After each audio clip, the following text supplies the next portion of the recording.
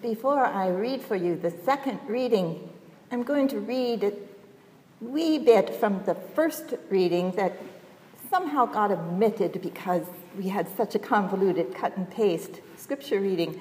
It's verse 20. But it's like really important to make my point. So, once all the people of Israel are assembled on Mount Carmel, and before the prophet builds the altar and does all that, he speaks to the people and he says this: "How long will you go limping with two different opinions?"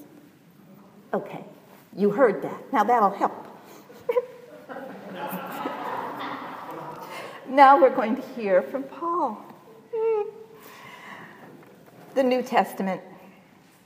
Paul, an apostle, sent neither by human commission nor from human authorities, but through Jesus Christ and God the Creator, who raised him from the dead, and all the members of God's family who are with me, to the churches of Galatia.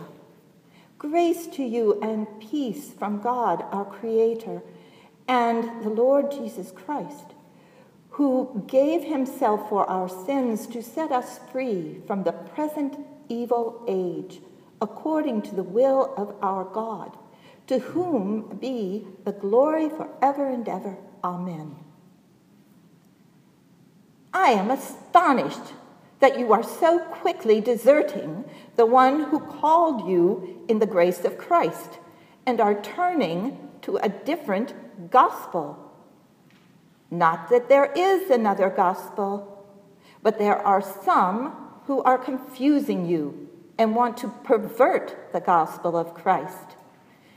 But even if we or an angel from heaven should proclaim to you a gospel contrary to what we proclaim to you, let that one be accursed. As we have said before, so now I repeat, if anyone proclaims to you a gospel contrary to what you received, let that one be accursed. Am I now seeking human approval or God's approval? Or am I trying to please people? If I were still pleasing people, I would not be a servant of Christ. For I want you to know, brothers and sisters, that the gospel that was proclaimed by me is not of human origin. For I did not receive it from a human source, nor was I taught it, but I received it through a revelation of Jesus the Christ. Here ends our reading from Scripture.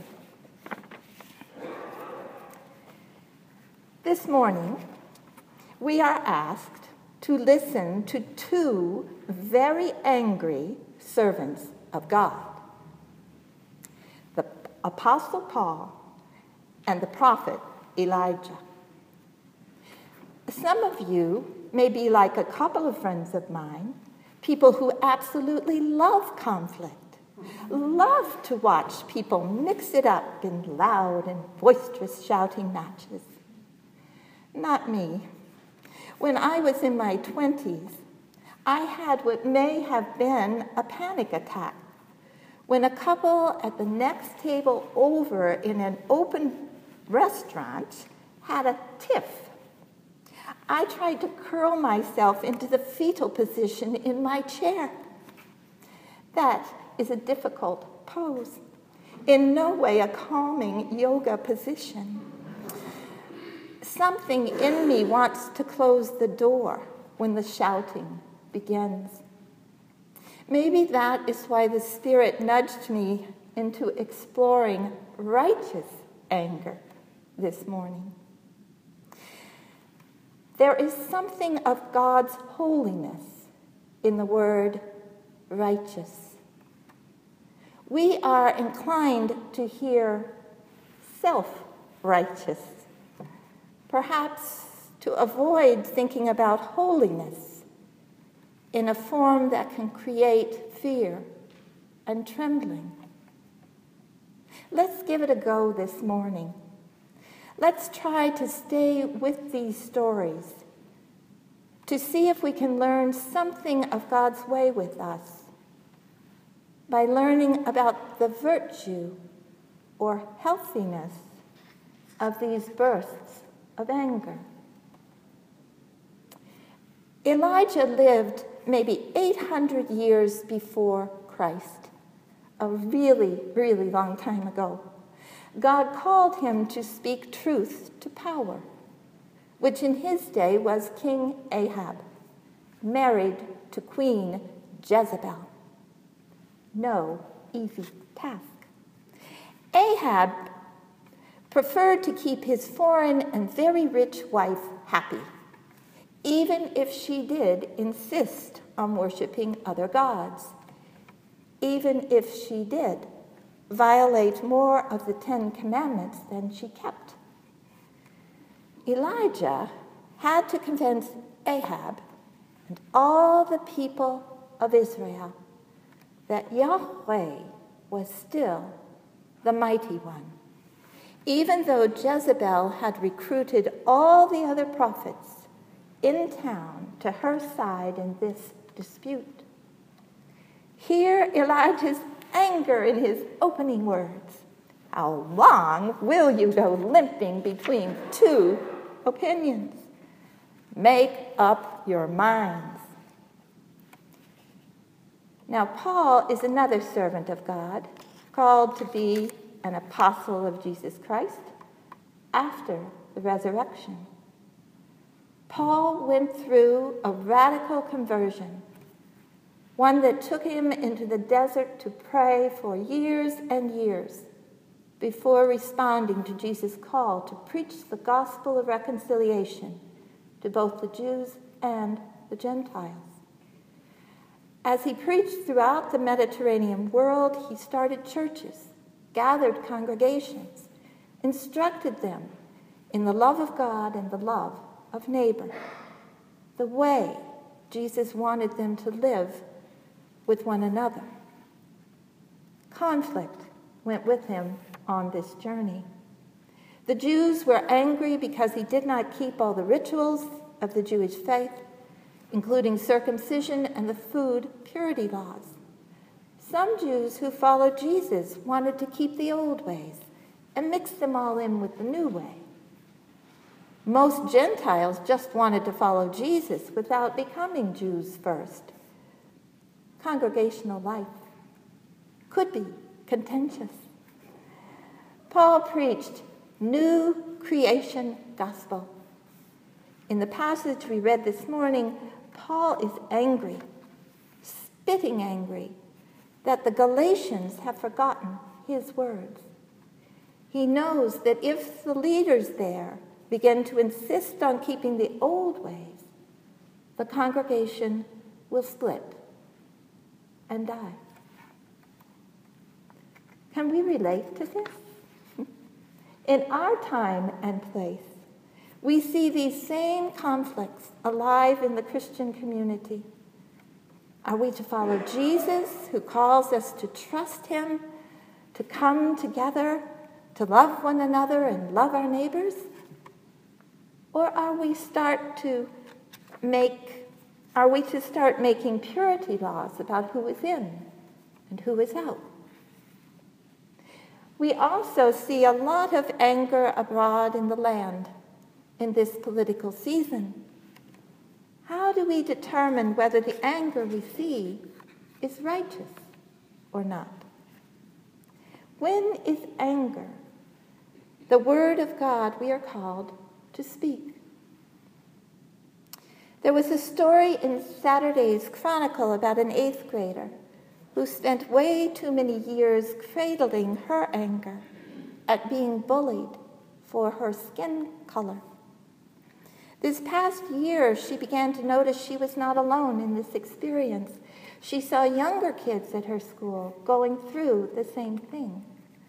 something in her made her take a stand, create a no-flex zone, which in the foreign language of middle school means a safe zone where no hateful words may be spoken. A sanctuary, we might say. Danielle Lemon got a peacemaking award for her action, fueled by her righteous anger. Danielle's act took her out of fear into love and justice. Perhaps that is the virtue of righteous anger. Elijah can sound like one very self-involved narcissist when we read some of his conversations with God. Elijah says things like, "I'm the only good prophet. Every other person in Israel is wrong, and only I am right. Jezebel is going to do something awful to me."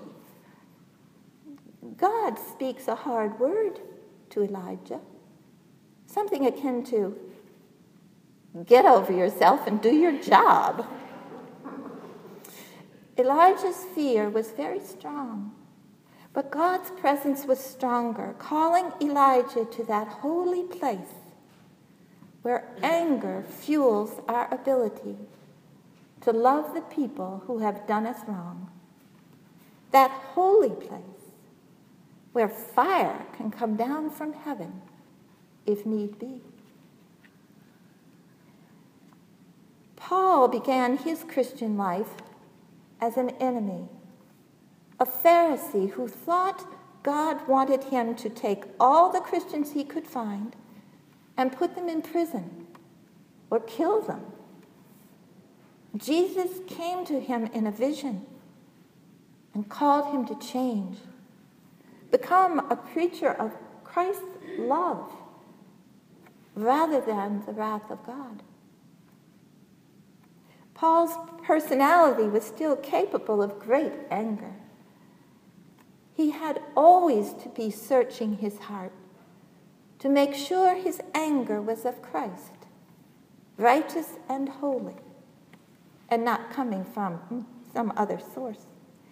In that, he is very much like all of us. In this political season, it is difficult to understand the motivations behind the votes and the polling and the analysis. This week, I came across some words written by Thomas Merton in 1964, another turbulent time in America. Merton was a Catholic priest, a Trappist monk, called to silent prayer, but also to write, a double life with which he wrestled. He wrote this: "True solidarity is destroyed by the political art of pitting one man against another, and the commercial art of estimating all men at a price." Forgive the sexist language, it was 1964, but hear these words from 50 years ago. Once more now, just as we did then, we are engaged in destroying the solidarity of our country by pitting one group of people against another. Even more now than then, we categorize people in terms of economic value. How much do you make? What are you worth? What can you sell your house for? All in dollar terms. Merton went on to write that when a society does this, each one of us may begin to feel a certain humiliation inside, which can lead us to rage. And I say this: rage is rarely righteous anger of God, but its opposite. Rage leads us to grudges kept and prolonged rather than to acts of peacemaking. The virtue of righteous anger rises from its root in the heart of God. It is like mother love, which shouts at the toddler, "Don't touch that stove," which may sound a whole lot like anger. Righteous anger may be calling our country to listen even to the rage crying for help in response to our economic arrangements, which feel so unfair to so many people. The gospel of Jesus that Paul preached calls us to the greatest virtue of all, agape, love of neighbor. The jealous God pictured in some of the Hebrew scriptures reminds us with fire and smoke to refuse to worship idols. Idols like the almighty dollar. In America, maybe we could once again become a beacon of hope, but only if our land of plenty figures out ways, fair ways, to share. Ways that include rather than exclude. America claims out of the many one as our motto. It says so on the dollar. I found it with a magnifying glass.